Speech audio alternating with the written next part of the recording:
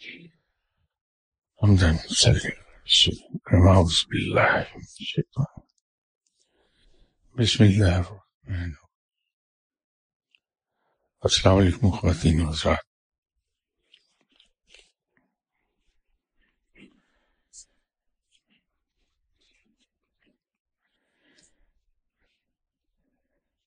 ایک شہر میں دردی کی دکان تھی، اور اس درزی کے بارے میں یہ مشہور تھا کہ اس کا کسٹمر کتنی ہی ہوشیاری اور عقل مندی سے کام لے، وہ کپڑا پھر بھی چوری کر ہی لیتا ہے. تو اس کی شہرت خاصی دور دور تک پھیلی ہوئی تھی. درزی اپنے کام کا ماہر تھا، اس لیے لوگ اس کے پاس جانے کے لیے مجبور تھے. تو ایک ترک نے اس درزی کی شہرت سنی، اس شہر میں آ گیا جہاں وہ درزی تھا، اور وہاں آ کے بھی ان لوگوں سے اس نے ویریفائی کیا جو اس درزی کے کسٹمرز تھے. تو پتہ ہی چلا کہ یہ بات درست ہے کہ وہ درزی ہر حال میں کسٹمر کا کپڑا چوری کر لیتا ہے. ترک کو اپنی عقل مندی اور سمجھداری پر ناز تھا، اور اس کو یہ یقین تھا کہ درزی اسے بیوقوف نہیں بنا سکتا. اس نے اس شہر میں اپنے جاننے والوں سے کہا کہ مجھ سے شرط لگا لو وہ درزی میرا کپڑا چوری نہیں کر پائے گا. تو یوں اس نے ترک نے شرط لگا لی کہ اگر تو درزی میرا کپڑا چوری کر پایا تو یہ میرا عربی گھوڑا جس پر میں سواری کرتا ہوں یہ تمہارا ہو جائے گا، اور اگر وہ درزی میری کپڑے کو چوری نہ کر سکا تو پھر تمہیں اپنا گھوڑا مجھے دینا ہوگا. شرط لگ گئی. درزی نے استنبول کا اطلس جو ان دنوں بہت مشہور تھا وہ کپڑا لیا، اس کا تھان، اور لے کے درزی کی دکان پہ چلا گیا اپنے اس جاننے والے کے ساتھ، اور اس سے کہا کہ میری قبا سی دو اس سے. تو درزی نے کپڑا دیکھا کہ یہ تو استنبول کا بہت ہی مشہور اطلس ہے. اس نے کہا کہ ٹھیک ہے، سل جائے گی. اب اس کی ناپ لے لیا اس نے. تو درزی جب ناپ لے رہا تھا اس وقت سے وہ ترک بہت ہوشیار تھا، دیکھ رہا تھا کہ کس طرح سے یہ چوری کرے گا. تو جب اس نے کپڑا کھولا اور اس کی کٹنگ کرنے لگا تو بھی ترک بہت غور سے دیکھ رہا تھا.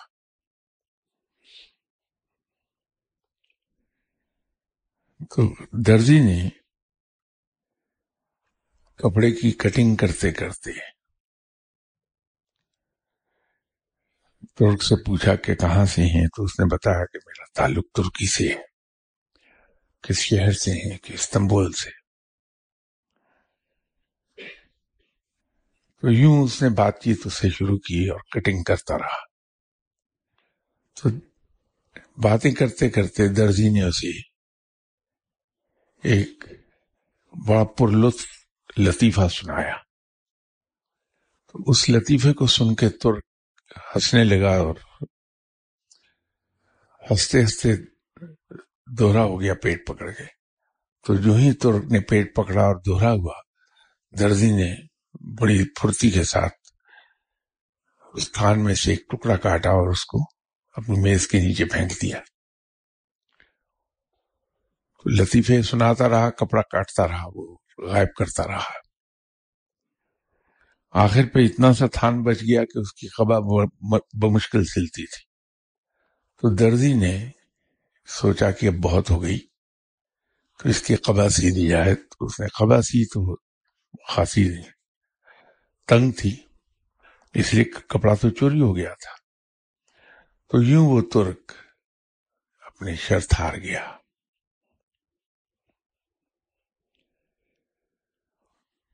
اور شرط ہارنے کے بعد کپڑے کا ایک بڑا حصہ بھی گیا.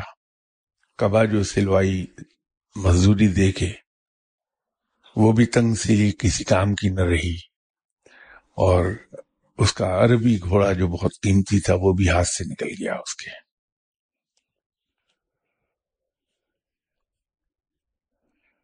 مولانا روم کا فرمانا یہ ہے کہ جس طرح سے اس ترک نے ہنسی ہنسی میں اپنا یہ سارا نقصان کرا لیا، تو ہم لوگ جب زندگی کو ہنسی مذاق سمجھتے ہیں تو پھر اس ترک کی طرح ہم بھی نقصان میں چلے جاتے ہیں کہ رب تعالیٰ نے تو ہمیں روحانی اطلس سے نوازا ہے، اور جب ہم زندگی کو ہنسی مذاق کے طور پہ لیتے ہیں تو اس روحانی اطلس کو اسی طرح گنواتے ہیں جیسے اس ترک نے اطلسی کپڑا گنوا دیا تھا. اگر ہم زندگی کو سیریسلی لیتے رہیں تو یہ جو رب تعالیٰ نے ہمیں روحانی اطلس کی پوشاک پہنائی ہے یہ ڈیولپ ہونے لگتی ہے.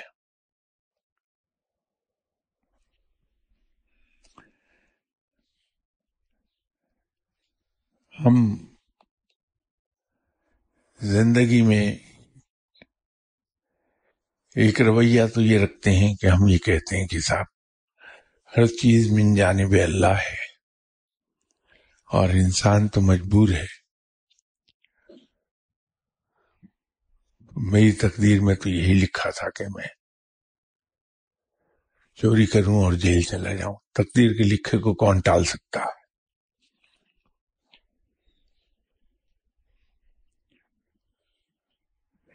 کچھ لوگ جبر و قدر کو قطعی طور پر رد کر دیتے ہیں کہ نہیں، جو کچھ ہے انسان کی اپنی محنت ہے، جتنی محنت کرتا ہے اتنا پھل پاتا ہے،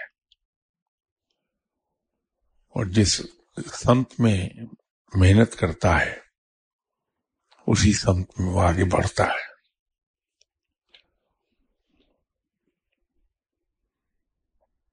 بات در حقیقت یہ دونوں طرح ہی کی غلط ہے.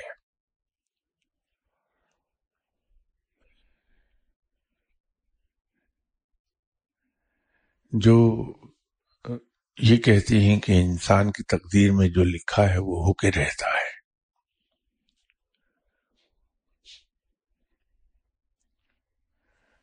وہ اس حد تک تو درست کہتے ہیں کہ مالک رب تعالیٰ ہے، جو وہ چاہتا ہے وہ کرتا ہے.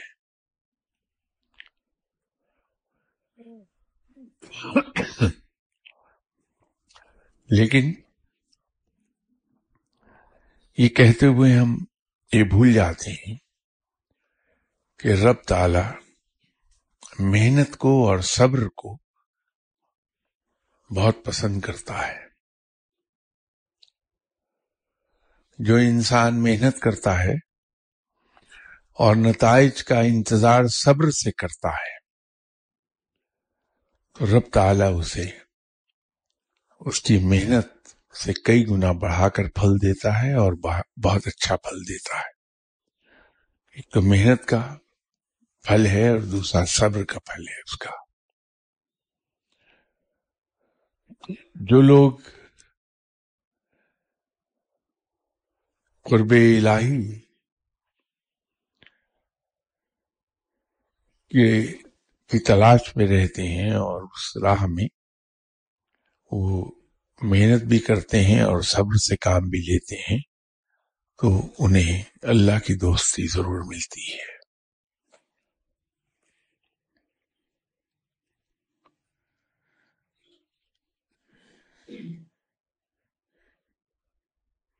یہ جو میں نے عرض کیا کہ رب کا عالم مالک ہے، ایسا مالک کہ جسے کوئی پوچھنے والا نہیں، جو چاہے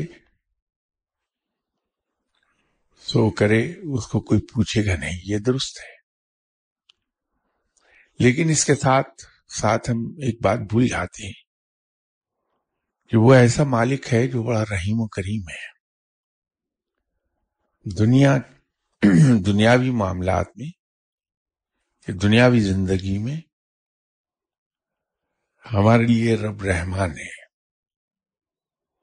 کہ جب وہ دیتا ہے تو یہ تشخیص نہیں کرتا کہ کون اس کا فرما بردار، کون اس کا چاہنے والا اور کون اس کے اطاعت کرنے والا، بلکہ وہ سب کو کھلے ہاتھ سے عطا فرماتا ہے. لیکن قیامت کے روز وہ رحیم ہوگا. وہاں جو وہ لوگوں سے معاملہ کرے گا، وہاں یہ دیکھا جائے گا کہ کون اس کا چاہنے والا تھا، کون اس کا فرما بردار تھا، کون اس کا اطاعت گزار تھا، کون اس کو پوجنے والا تھا. وہاں وہ رحیم ہوگا. لیکن دنیا میں وہ رحمان ہے، ایسا مالک جو رحمان ہے، بے پناہ مہربان اور بے پناہ سخی ہے. تو ایسے مالک سے ہم یہ گمان کیوں کر رکھ سکتے ہیں کہ وہ کبھی ہمارا برا چاہے گا؟ وہ ہمارا بھلا ہی چاہے گا. اگر کوئی تکلیف یا دکھ یا دقت زندگی میں آتی ہے تو ہمیں یہ سوچ لینا چاہیے کہ رات جتنی زیادہ اندھیری ہوتی ہے، رات کے بعد طلوع ہونے والا دن اتنا ہی اجلا ہوتا ہے. اگر کسی وقت ہمیں تکلیف آئی ہے تو اس تکلیف کے گزر جانے کے بعد جو راحت ہمیں عطا فرمائے گا رب تعالی، وہ راحت پھر اس کی نسبت سے کمال کی ہوگی جس نسبت سے ہم نے وہ دقت اٹھائی ہے.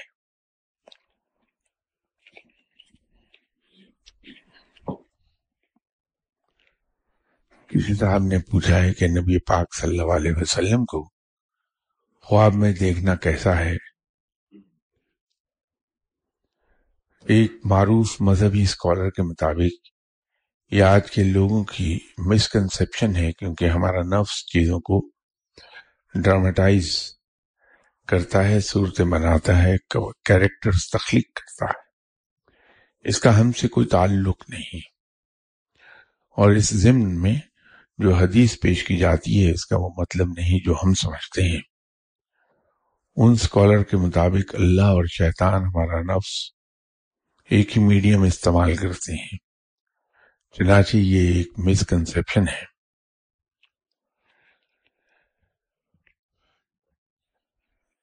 یہ آپ کی بات 100% درست ہے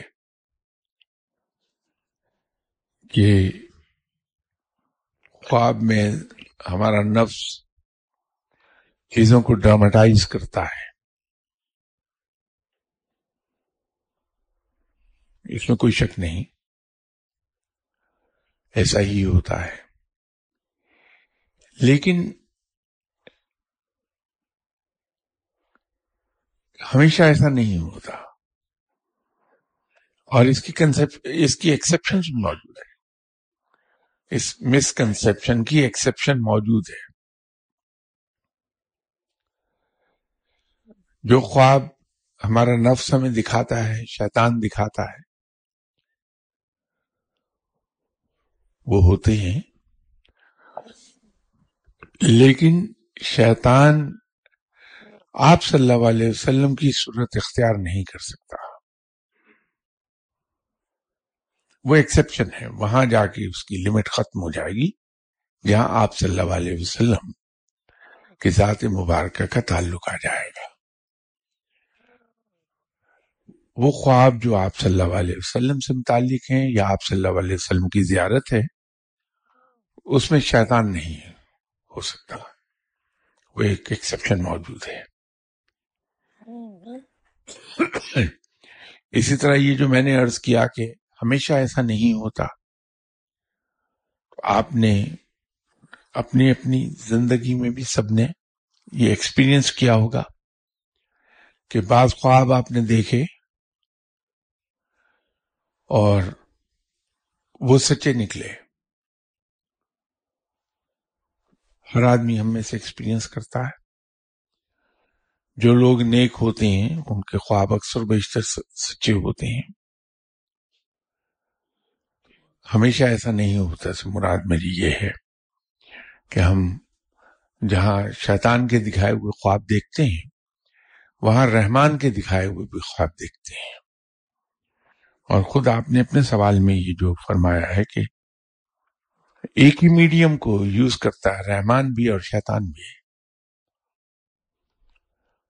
تو پھر یہ ایکسیپشن تو خود آپ نے لکھ دی کہ ہمیشہ شیطان ہی نہیں خواب دکھاتا، رحمان بھی دکھاتا ہے.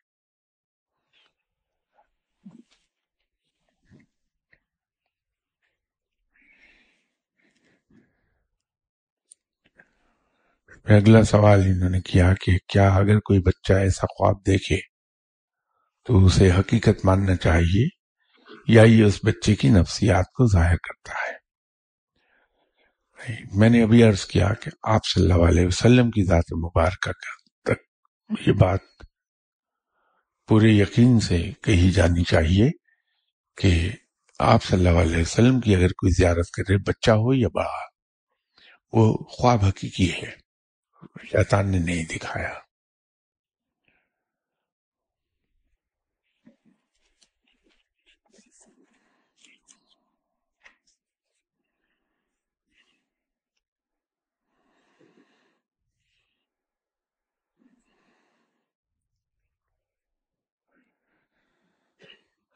یہ ایک سوال ہے کہ رات کے تیسرے پہر اللہ کو پکارنے کا بہترین انداز کیا ہے؟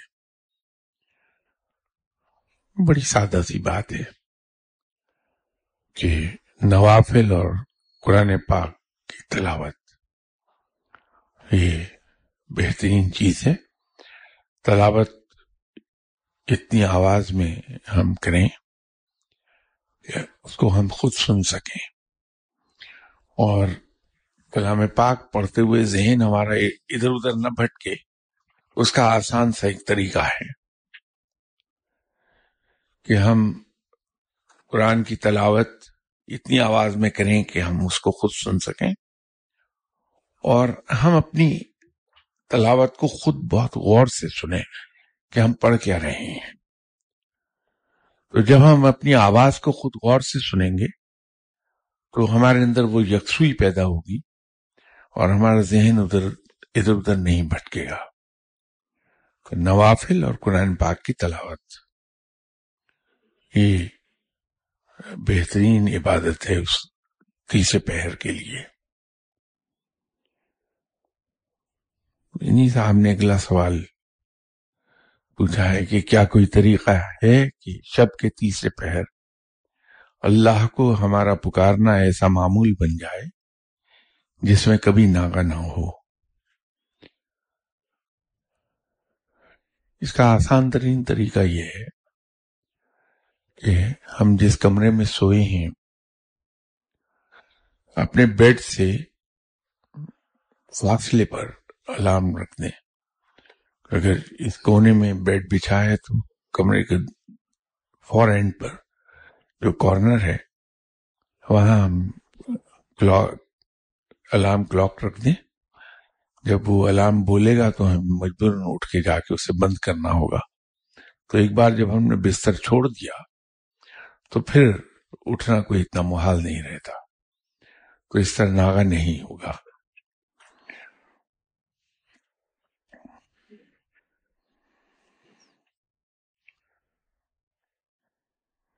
انہی کا اگلا سوال ہے کہ کیا ہر ولی اللہ کو آپ صلی اللہ علیہ وسلم کے دربار میں حاضری کی اجازت ہوتی ہے؟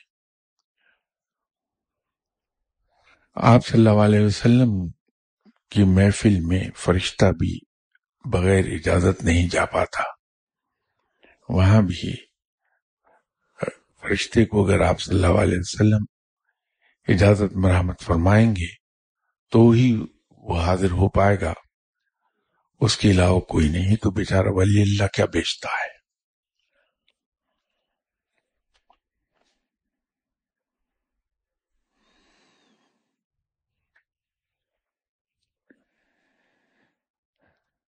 ان کا نیکسٹ کوشچن ہے کہ کیا آپ صلی اللہ علیہ وسلم کسی ولی اللہ کو ان کے مریدوں کے بارے میں بھی ہدایات فرماتے ہیں؟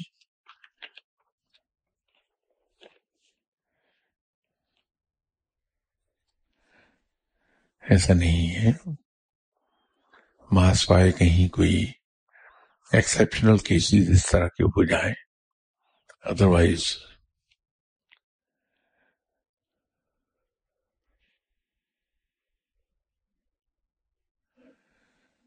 یہ سوال ہے کہ کیا دعا گھر کا سسٹم اور دیگر معاملات حضرت امام حسین رضی اللہ تعالیٰ عنہ مانیٹر کرتے ہیں؟ بھائی کون سے دعا گھر کی یہ تو بتا دیں آپ.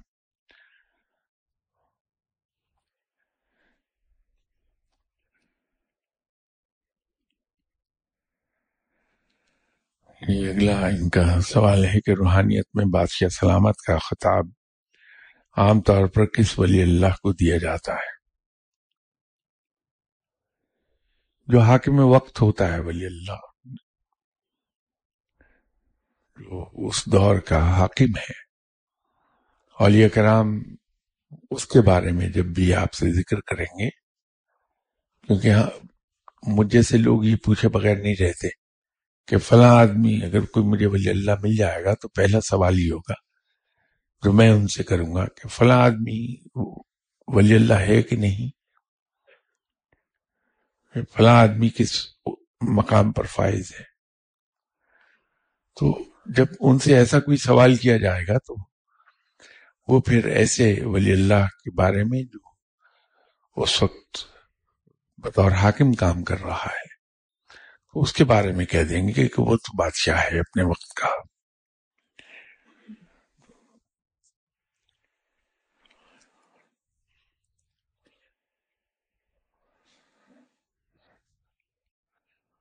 ایک اگلا سوال ہے کہ کیا آپ صلی اللہ علیہ وآلہ وسلم کی روحانی محفل میں اولیاء اللہ دینی یا روحانی امور سے متعلق کوئی سوال پوچھ سکتے ہیں؟ یہاں اکثر ذکر ہوتا ہے کہ جب آپ اپنے مرشد کی خدمت میں حاضر ہوتے ہیں تو ادب کا تقاضا یہ ہے کہ ہم اپنے لب سی کر جائیں، اپنے ہونٹوں کو سی کر جائیں اور کان کھلے رکھیں. تو اگر مرشد کی محفل میں ادب کا تقاضا یہ ہے تو وہ محفل تو آپ صلی اللہ علیہ وسلم کی ہے. وہاں کس کی مجال کے وہ زبان کھول لے انلیس کہ اس سے آپ صلی اللہ علیہ وسلم نے کچھ دریافت فرمائے.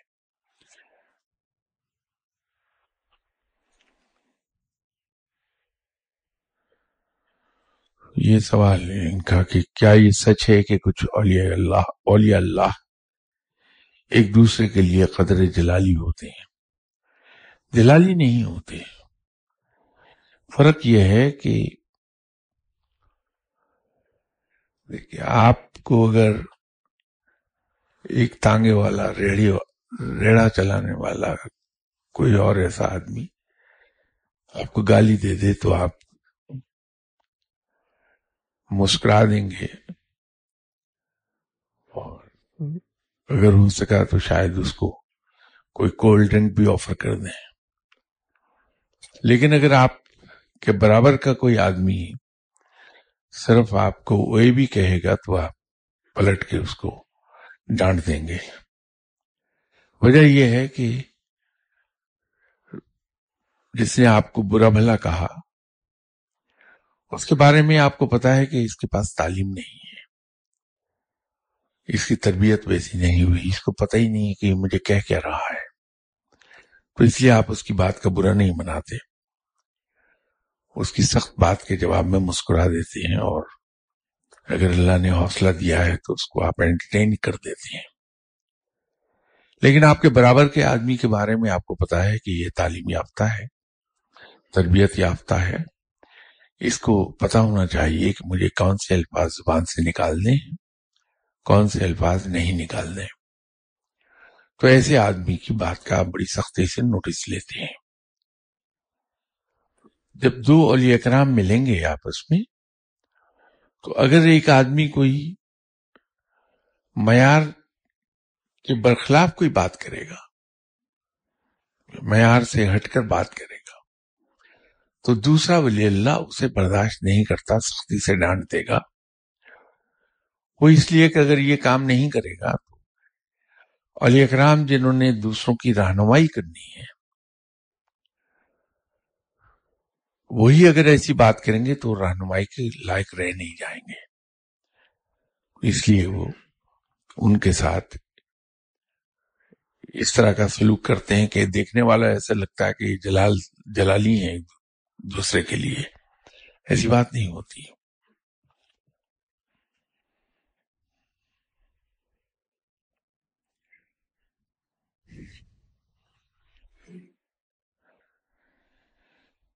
ایک اور سوال ہے کہ کیا ولایت میں ہر ولی اللہ کی روحانی پروموشن کا جشن منایا جاتا ہے یا کسی خاص پروموشن ہی کی سیلیبریشن کی جاتی ہے؟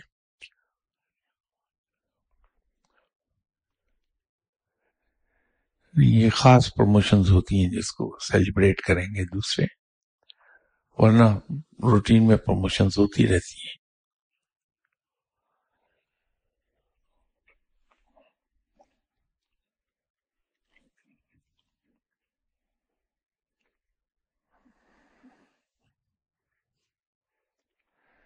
اسی سوال کا اگلا حصہ انہوں نے لکھا ہے کہ کیا یہ جشن روحانی طور پر منایا جاتا ہے یا فزیکلی؟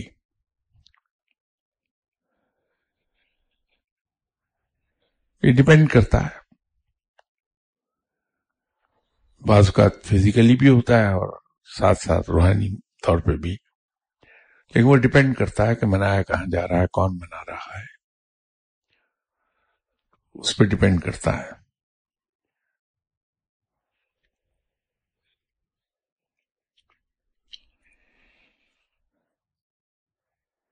اسی سوال کا اگلا حصہ انہوں نے لکھا ہوا ہے کہ کیا اس جشن میں تمام مرحوم اولیاء اللہ اور حیات اولیاء اللہ بھی موجود ہوتے ہیں؟ ضروری نہیں ہے.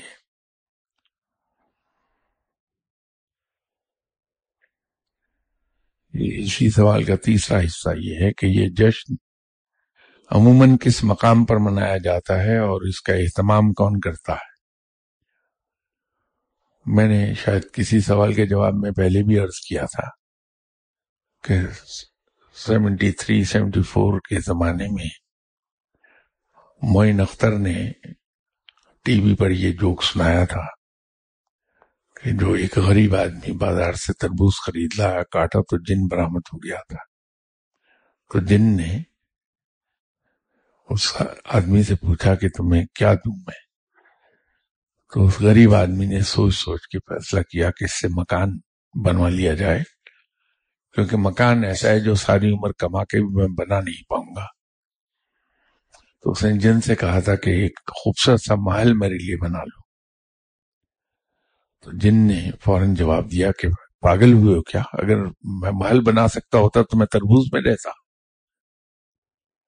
تو بھائی اگر یہ سارا مجھے پتا ہوتا کہ جشن کس مقام پر منایا جاتا ہے تو میں اس جشن میں جا کے کوئی کھانا نہ کھا تھا بہتر.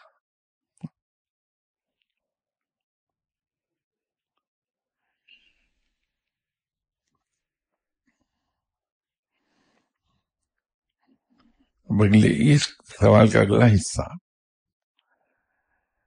کہ کیا اس جشن میں پروموٹ ہونے والے ولی اللہ کے خلیفہ اور مریدین بھی شرکت کرتے ہیں؟ شرکت کا کرائیٹیریا کیا ہوتا ہے؟ بھائی اس کا جواب کیا مجھے پتا ہو تو میں تو ابھی ان ولی اللہ کی شاگردی کر لوں جن کی پروموشن ہونے والی ہے، تاکہ میں تو انجوائے کروں اس کو.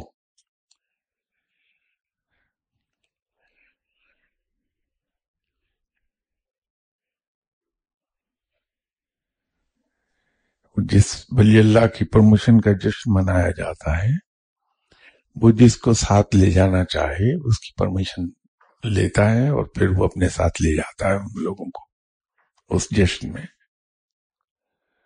ان کا اگلا سوال یہ ہے کہ کیا یہ درست ہے کہ وہ تمام امور جو اولیاء کرام کے براہ راست تصرف سے باہر ہوں ان کی بجاوری کے لیے ہر شہر میں فرشتوں کی ایک مخصوص جماعت حاضر رہتی ہے اور یہ فرشتے انسانی شکل میں موجود ہوتے ہیں؟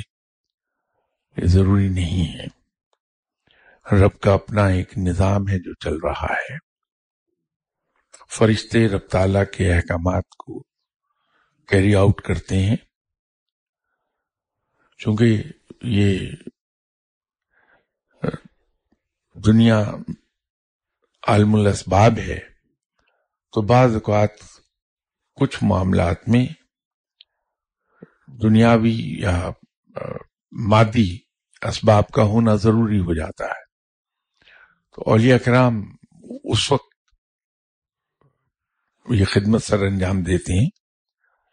تو یہ الٹا ہے معاملہ، فرشتے نہیں موجود رہتے، اولیاء کرام اس عالم الاسباب میں مادی اسباب کے سلسلے میں ڈیوٹی سر انجام دے دیتے ہیں. یہ ادر وے راؤنڈ ہے بات.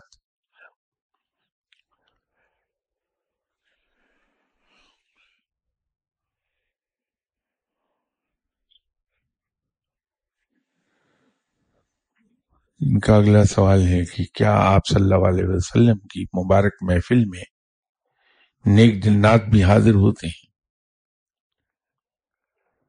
کیا جنات اولیاء اللہ بھی صاحب ڈیوٹی ہوتے ہیں؟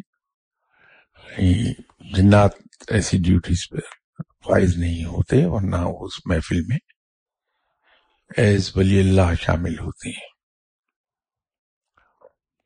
اصل میں یہ سوال انہوں نے کچھ ایسے لکھ دیے جس کے جوابات دینا خاصا اور دشوار ہے کہ وہ کچھ ایسے معاملات ہیں ان کے جن کے بارے میں منہ کھولنے کی اجازت نہیں ہوتی کسی کو. کیا یہ سچ ہے کہ رات کا آخری حصہ جس میں آپ صلی اللہ علیہ وسلم پیدا ہوئے وہ آپ صلی اللہ علیہ وسلم کے دربار خاص کے انعقاد کا وقت ہے؟ اس جواب کو، اس سوال کے جواب پر اصرار نہ کیجیے، اس کو رہنے دیجیے اسی طرح.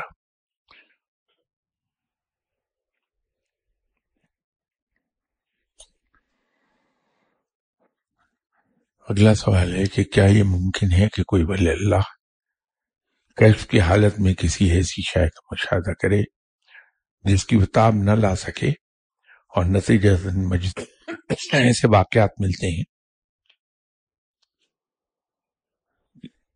کہ حالت کشف میں ایسی چیز دیکھ لی جس کی تجلی کی تاب نہیں وہ لا پایا اور ہوش و حواس کھو دیے؟ یا یہ کہنا زیادہ صحیح ہوگا کہ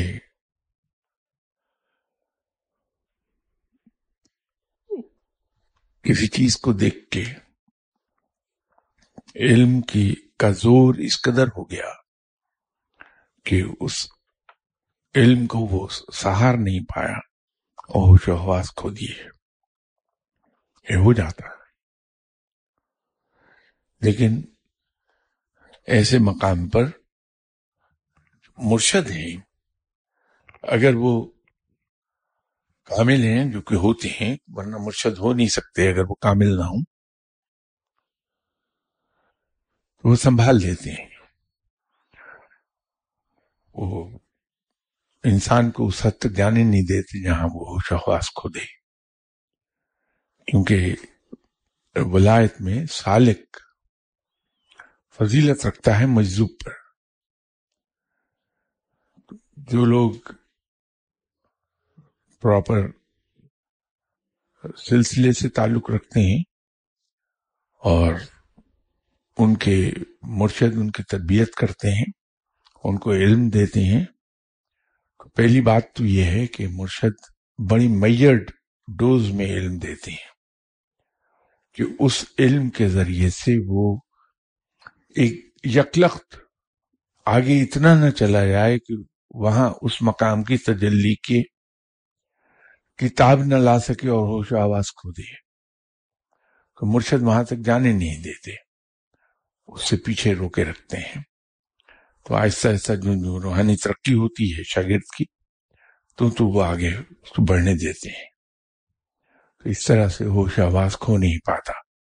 بلکہ جن خوش نصیبوں کے مرشد اتنے کامل ہوں کہ وہ اپنے شاگرد کی تربیت اس انداز میں کرتے ہیں کہ سنت کے عین مطابق ان کا شاگرد دنیا داروں میں بیٹھے تو دنیا داروں سے زیادہ دنیا دار ہو، وہ دکھائی دے، دنیا داروں سے زیادہ دنیا دار دکھائی دے، اور دینداروں میں بیٹھے تو دینداروں سے زیادہ دیندار دکھائی دے.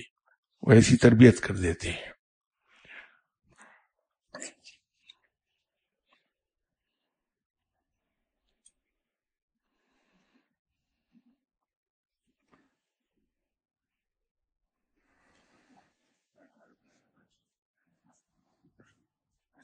پڑھائیاں اور اوراد و وظائف کسی ولی اللہ کو جمالی سے جلالی کیوں بنا دیتی ہیں؟ روح کی کیمسٹری اتنی تبدیل کیوں ہو جاتی ہے؟ کیا کوئی ولی اللہ جلالی نہ ہونا چاہیں، جمالی ہی رہنا چاہیں، تو کیا ان کا کوئی اختیار ہوتا ہے؟ کیونکہ خلق خدا عموماً جمالی بزرگوں کے ساتھ زیادہ کمفرٹیبل محسوس کرتی ہے.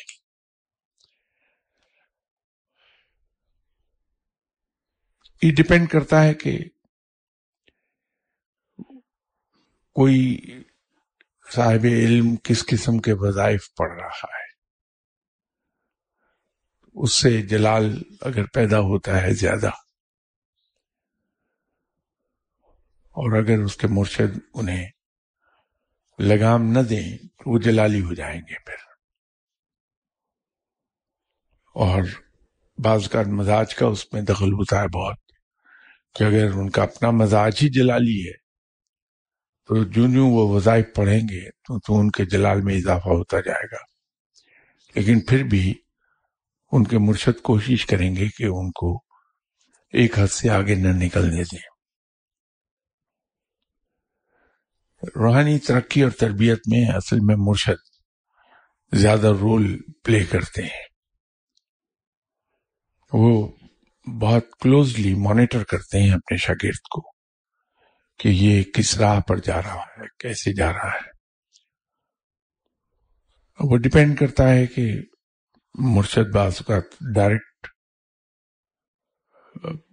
میتھڈ استعمال کر لیتے ہیں کہ ڈانٹ دیا کہ کیا کر رہا ہو.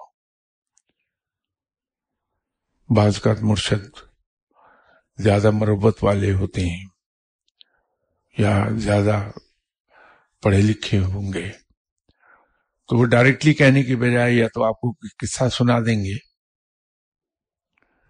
یا انڈائریکٹلی کوئی بات کہہ دیں گے، کسی کو سنا آپ کو رہے ہوں گے. تو سننے والا شاگرد جو ہے چونکہ مرشد کو پہچانتا ہے تو وہ فوراً بھانپ جائے گا یہ بات کہیں کسی اور کو گئی ہے، لیکن کہا مجھے جا رہا ہے. میں نے یہاں ایک قصہ بیان کیا تھا کہ بہت پرانی بات ہے، میں 70s کی بات کر رہا ہوں. تو سگریٹ وغیرہ سے شغف نہیں تھا مجھے کبھی بھی، لیکن وہ ہمارے ایک کولیگ تھے، وہ جب کہیں فورن ٹرپ پہ جاتے تھے، بھٹو صاحب کا زمانہ تھا، تو بھٹو صاحب کے کپڑے، ان کے جوتے، ان کے کف لینکس فیشن میں آ گئی تھی، اور اسی طرح سگار جو بھٹو صاحب پیتے تھے، تو وہ ایک آدھ سگار کوئی سال میں لے آتے تھے میرے لیے. تو میں سگار ایسی مذاق میں سلگا کے تو بیٹھا رہتا تھا. میرے ایک دوست مرشد صاحب کے پاس گئے، وہ سگریٹ کثرت سے پیتے تھے. تو مرشد صاحب باتیں ان سے کر رہے تھے کہ میرے دوست ہیں اس لیے زیادہ توجہ ان کو مل رہی تھی. تو ان کو فرمایا انہوں نے کہ دیکھو، یہ جو سگریٹ پیتے ہیں آپ، اس سے روحانی پرواز میں رکاوٹ آتی ہے. سگریٹ پینے والا آدمی ایک حد سے آگے نہیں پرواز کر پاتا. چاہے ایک آدھ سگریٹ یا سگار سال بھر میں پیے، پھر بھی کوتاہی ضرور آئے گی. وہ صاحب تو روحانی راہ پر نہیں تھے، وہ تو میرے دوست تھے، لیکن میں سمجھ گیا کہ یہ کہاں مجھے گیا ہے کہ سال بھر میں 2 سال میں اگر ایک سگار بھی پیو گے تو رکاوٹ ضرور آئے گی. تو مروت والے مرشد پھر انڈائریکٹ میتھڈ یوز کر لیتے ہیں، سمجھاتے ہیں. وہ اس میں رول زیادہ ہوتا ہے. اسی طرح ہمارے سلسلہ صابریہ میں اکثر و بیشتر آپ کو لوگ یہ کہانی سناتے ہوئے ملیں گے کہ جب میں سو کے اٹھتا ہوں تو مجھے پتہ چلتا ہے کہ میں کچھ پڑھ رہا ہوتا ہوں. وہ ایسی پڑھائی ہوتی ہے یا ایسی صورتیں ہوتی ہیں جو میں نے کبھی تسبیح کی نہیں ہوتی جاگتے حالت میں، لیکن سوتے ہوئے اٹھتا ہوں تو وہ پڑھ رہا ہوتا ہوں. یہ اصل میں مرشد محنت کر رہے ہوتے ہیں کہ آپ کو سوتے میں پڑھواتے ہیں کہ آپ ایک مقام پر چلے جائیں. تو مرشد ہمارے یہاں زیادہ محنت کرتے ہیں، شاگرد عیش کرتے ہیں. وہ اور بات ہے کہ مرشد اتنی محنت کرنے کے باوجود بھی مجھ جیسے نالائق شاگرد کو بیچارے اس کا کچھ بگاڑ پاتے ہی نہیں ہیں. بالکل وہ وہیں کے وہیں رہتے ہیں، زمین جمد نہ جمد گن محمد. لیکن کچھ مرشد بہت محنت کرتے ہیں کہ سوتے میں پڑھاتے ہیں شاگرد کو.